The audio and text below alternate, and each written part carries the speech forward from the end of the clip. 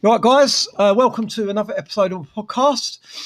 Today, I wanted to talk. I've got a few things that I wanted to talk about, and I've done the typical thing of me, which is I started doing these in order to get a better idea of what I was going to say, and I've not bothered, and I'm just going to talk. But there's been a few things that have come up in sessions recently that I thought would be worth sharing. One of the things that I think is really important to get across for people that are struggling with their mental health is how important it is to develop a bit of a thicker skin. Now, this is something that I think is you've got to be careful, and I've got to be careful how I talk about this. But I definitely believe that the world nowadays does not necessarily cater for people that don't have a thick skin. And that's why there's so much offence with everything and the whole, inverted commas, snowflake generation and things like that. And I was thinking about this the other day because I left school at 16 with like average grades. They weren't great. I was a bit at school. I sort of paid attention in the lessons that I liked, and in the lessons I didn't like, I just didn't bother. We spent more time talking about Operation Wolf than we did learning French. And then when I finished school, I didn't really know what to do. So I went to college to learn business, which just seemed to be quite a generic thing that a lot of people that I knew did, and hated it. I got expelled from the college basically for just not turning up. I think I managed a streak of about 3 months without going before they called me in and sort of said, we don't really think that this is suitable for you. And then I was sort of a bit of a loss. So I took a job in the print. It was literally, I'm colourblind. So in the interview, they said, obviously you won't be a printer, but, you can be a finisher. So, that just means obviously boxing stuff up, guillotining, collating, sort of just generic factory work, basically. But it was 250 quid a month, and that was enough for me to, get a few beers and stuff and hang out with my mates at the weekends. So I took it, and I must admit I was a little shit at that point, largely. I had no real discipline. My parents were probably quite overly disciplined. I was often grounded and they were very strict. And I probably, as a result of that, became very undisciplined, ironically. So working in the print back then, I mean, you're talking about, how old was I? 17. So that would have been 93 when I started working there. And health and safety wasn't a big deal, they'd get away with whatever. And as an apprentice in the print, there's a lot of rituals that you have to go through and stuff like that. And I mean, they'd done all sorts of things to me. They put a bucket of Swarthega hand cleaner on my head. I got all grit in my eyes. I used to have long hair, and they put motor oil in my hair, and so that my hair looked like one of them trolls, like Guy Diamond or whatever. Tied me to a chair and left me out the front of the building for a couple of hours, covered me in ink and feathers and all sorts of things they did. And I have to say it was proper character building.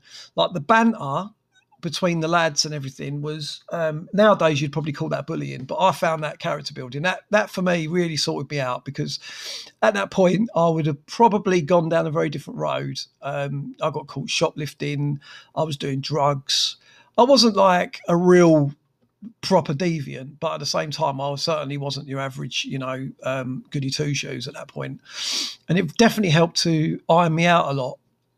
And I sort of think when going through the years, like until, so I worked in that environment for nearly 13 years. And I saw people come through, like new people come in. So although I was colourblind, they trained me to print in the end because they forgot I was colourblind, and I just went along with it because it was more money. And then I had an apprentice, and he just couldn't take it. Like when we started getting him to do things and we made him a nickname. I mean, my nickname was Peanut because I came in one day and shaved my hair.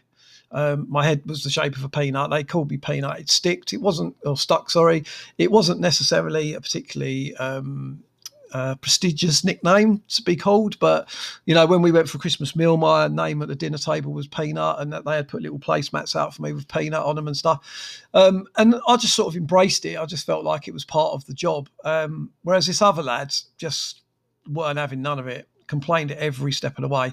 So we just made his life worse. We just gave him more and more grief.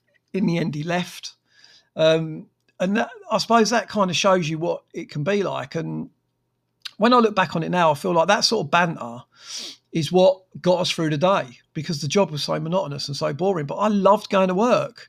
My job was so mind-numbingly boring, and yet I was excited about going to work every day. I loved my job, and it was because of the people and not the work. It was, and I was getting all that sort of shit, like getting like stuff thrown at me, and I still enjoyed my job. And I think nowadays, like, if you couldn't get away with nothing like that in the workplace now, you would almost be sort of looked down upon for even mentioning something like this now. And I don't think it's helping society. I don't think it's helping people, Like, you get kids that are sort of saying, oh, I'm a little bit anxious today and I'm not sure about school. And their mum's like, oh, okay, then don't go in today. That's fine. And then 6 months later, they're in counselling because they're not going to school at all. And I know that there's problems with anxiety. I mean, God, I work in that environment. But at the same time, it's overblown in so many cases now because things have been normalised.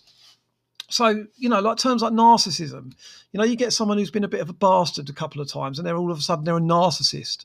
You get somebody that's sort of a little bit nervous about doing something new and they suffer from anxiety. You get somebody who likes things in order and wants their CDs in alphabetical order and they've just got serious OCD. So some of these things that would be considered to be normal by most people's standards, because everybody now and then has got something or other about them that isn't necessarily aligned very well, should we say.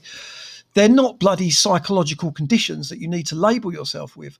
But because the world has got like that, and, I'm 45 this year. I don't even have a TikTok account. But from speaking to young people and what they talk about with TikToks and stuff is how much there is that is misinformation, because it's about things like, my boyfriend's a narcissist. He's not. You just don't get on with him. Do you know what I mean? And it doesn't necessarily mean that he's a narcissist or she's histrionic. No, maybe she just had a hard time with it for a few weeks. She's got an anxiety disorder. No, she's just going through teenage life, which is difficult. Now, this is obviously not to say that there isn't conditions like that, because obviously there is, but they've been taken out of context in many, many ways, and it's definitely an issue.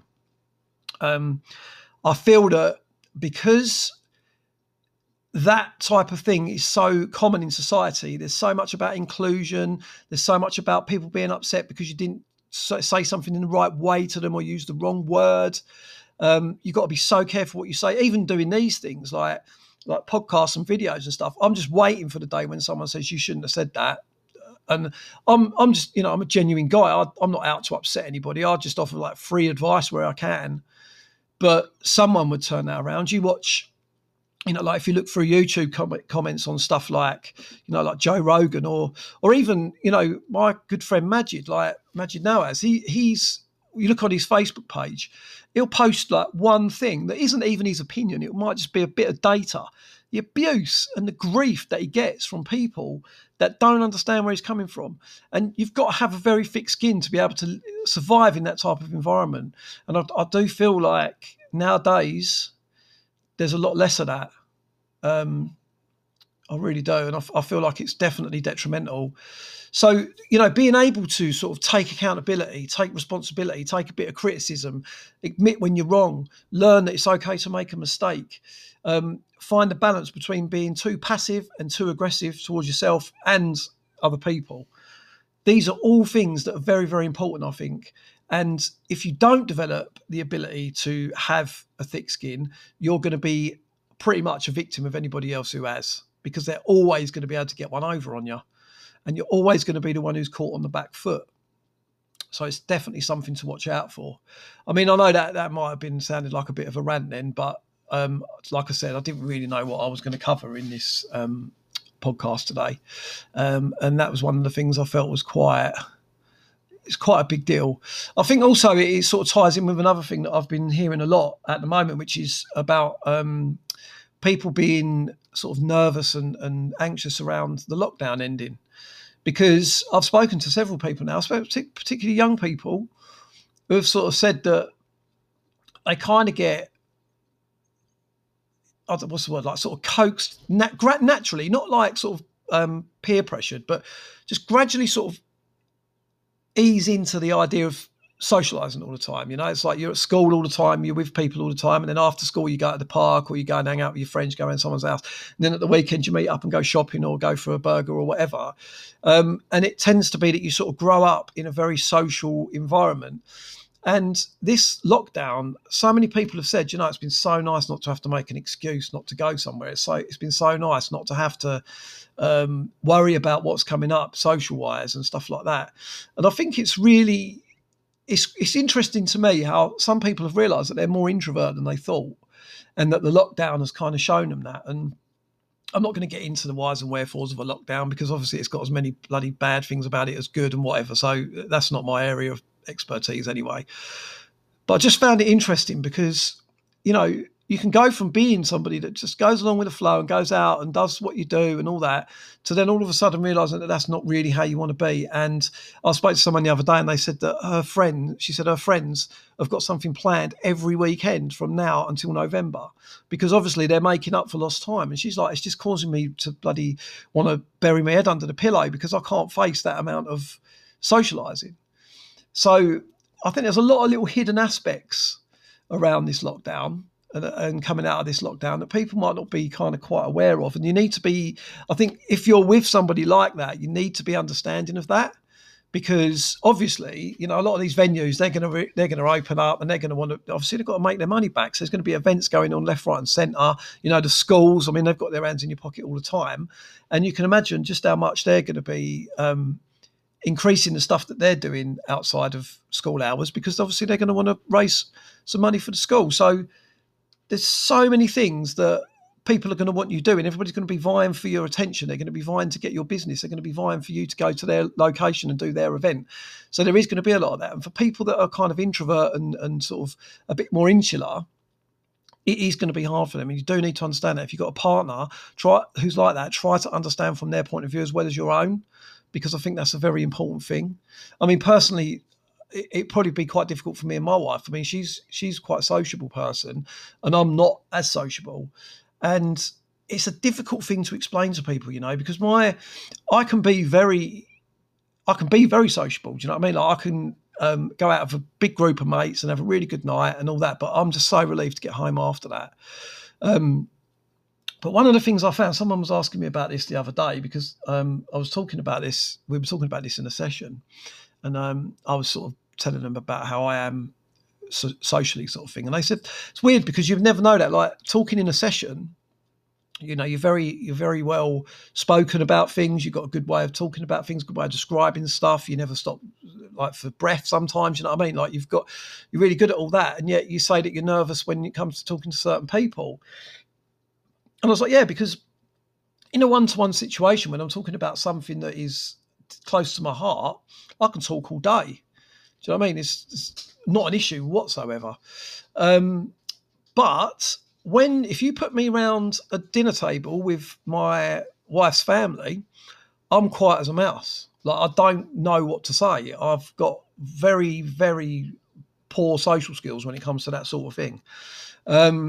Probably because I didn't necessarily enjoy family events when I was a kid. We didn't have that many because we've got a very small family. And that's another thing, I think, where Bex's family is really big. I really struggle with that. I'm quite happy to take a back seat as well. I'm quite happy to just sit there and sort of be like blend into the background. But it got me thinking about this sort of this anxiety in a way, because I remember when I first started doing counselling, and I was so nervous when it came to my first session with a new client. Sometimes up to the second or maybe even third session, I'd be quite nervous. And a lot of that was because I was worried that they were going to, see through me, the whole imposter syndrome. I was worried that they weren't going to like the way that I worked. I was worried that they were going to say, I'm sorry, but why are you doing this job? All the worst case scenarios. And I would say first year, I don't know, I was probably seeing about, for the first year of this, I was probably seeing about 10 clients a week, I'd say. So I don't know how many that would be across a year of new clients, but let's say 100 or so. So over a year, those nerves about my first session gradually went. I didn't really work on it. It wasn't something that I was trying to get over. I just carried on anyway. I think I was quite lucky because I think in the first year of doing this job, I think I only had one client that didn't come back after their initial consultation. And when I spoke to some other counsellors and they were sort of like, that's not been true for them. They've had a lot less of a success rate than that. It kind of helped me with my confidence a little bit. But even so, it didn't take it away, because what took it away was doing it. It was like, for all that time, I was nervous, and then all of a sudden it just sort of seemed to fall away. Now it doesn't even bother. I don't even matter. I look in my diary and I think, who have I got? And it's like, oh, I've got Dave. He's a new one. Doesn't even faze me whatsoever. I'm not. Whereas, when I first started this, I'd know 5 days in advance when I've got a new one, because it would be going through my head. What am I going to say? How am I going to do this? How am I going to do that? What are they going to be like? What's their problems? Oh my God, oh my God, oh my God. Do you know what I mean? And stressing myself out about it. So what I would need to do if I wanted to, which, saying it, maybe I do need to, I would need to kind of work on this social thing.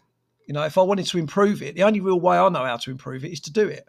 But the thing with the work was, at the same time as that, because I'm so interested in my job, I love my job, I love the subject, I love helping people, I love the conversations that I have with the people that I work with, I love meeting the people. It's ironic, really, isn't it, that my social anxiety over the years has been so bad that I wouldn't go out for like 3 months on end, and yet I work with people, which I think is actually quite good. But nonetheless, because I was doing so much research, because I was reading behind the scenes, I made myself so knowledgeable about my job that it was hard to be unconfident with it, because I'd stacked the odds in my favour. I know you could probably coin that as my phrase in some ways, because I say that all the bloody time, but it's true. You do. You need to stack the deck. You need to be like, look, if I'm going to do this, I'm going to do this as well as I possibly can. And this is where that whole military thing of, even the most mundane things, do them to the highest standard. But that definitely helped me. Numerous times clients have said to me, so you got such a good way of explaining things in different ways. But the only reason for that is because most of it is just where I've listened to other people and their points of view on that thing, and then gradually learn. So if you want to get better at something, you need to put the time in. And that's the problem, because the incentive for some people isn't there. So I suppose you could really tie this in with this whole sort of thick skin. You got to practice it. You got to put yourself in positions where you potentially might come a cropper. Do you know what I mean? You got to put, like, this is what I say to the kids. You know what I mean? That ain't going to school. It's like, look, at some point you've got to face it, because if you don't face this, what's going to happen next? You go to college and then you don't turn up for that, and then you go to work and you don't turn up for that. Like, where's that going to leave you in 10 years' time? What sort of future have you got if that is going to be the life that you live? It's not a wise move. It's not a sensible choice. So looking after that means taking accountability for the things that you're worried and afraid of, and then facing them, like step by step facing them. And that is what I spend most of my time in my job doing, is helping people figure out a plan that they want to stick to, that they will do, that will make their days better and better as they increase the frequency with which they do the thing that they've decided they're going to do. And if you want to develop a thicker skin, you've got to put yourself in a position where you're going to get criticised, and you've got to learn to meet that halfway and almost criticise yourself before they criticise you, but in a positive way, not in a way of beating yourself up so that you're always giving yourself a hard time, because that doesn't do anyone any good. It's about being able to say, yes, I cannot do that very well at this point in time, but I'm going to learn that and that and that to make it better. And I've also got this stuff over here that I'm already good at. Rather than thinking that you're the best, the bee's knees, and you can do everything, and yeah, look at me, I'm Billy Big Bollocks and I can do everything that comes my way. That is usually a side effect of being told you can do anything that you want, which is bollocks, because you can't. Like, I'm colourblind, I couldn't be a pilot, I should not be a bomb disposal expert. I don't think I'd get on very well with that. Do you know what I'm saying? So it's about being realistic about your own limitations, but also not accepting that you can never get over them, because some of them you can work on. But the point of that is that you've got to put the work in. That's the thing that people struggle with. That's the thing that, like, that's what personal trainers do with people that need to improve their fitness. You know what I mean? I think counselling is sometimes, not always, because obviously there's all sorts of things that get involved with counselling, and I'm certainly not trying to sort of minimise everything down into one thing here. This is just one podcast about one area of the job, but it's definitely about application of your own mind and making sure that you do things that go against that voice that's telling you can't do it, because where does that get you in the long run? Developing a thick skin is important. It really is. And you need to do it. it improves your character. Your personality is a different matter. Your personality, you see on social media, right? It's easy to fabricate a personality, right? We can all do that. We can all put a smile on. We can all put our best clothes on, make ourselves look nice, make it look like we've had the best possible day of our family, even though we were ripping the shit out of each other all day because someone was angry and got out of the wrong side of the bed, right? We can all do that. But character is something that you have to build, but it's something that is separate from personality. You can't just fake it. Character is something that is integral to you. And if you want to work on your character, it does take work. It takes effort. It's consistency. It's that consistency versus intensity that I've talked about before. Very, very important to do that. But anyway, I don't know how long this has been going on for. Let me have a look. 20 minutes. Right. Okay. I'm going to stop this one now. But I'll be back with another one soon. And I hope you've enjoyed this and got something from this. And I will look forward to doing the next one, however long it takes, because of the fact that my work has just been absolutely bonkers lately. And I've not had the mental space to run my page or do my podcast or anything like that. But I'm going to keep these going like for as and when, for as long as, you know what I mean? So there won't be necessarily a strict order to them. But I don't think that really matters anyway. That's just the way I am, innit? You all know that by now. So anyway, yeah, take it easy. Hope you're all right out there and looking after yourselves and looking after everyone you care about, and not caring too much about what everybody else thinks outside of that. And I'll speak to you soon. Bye.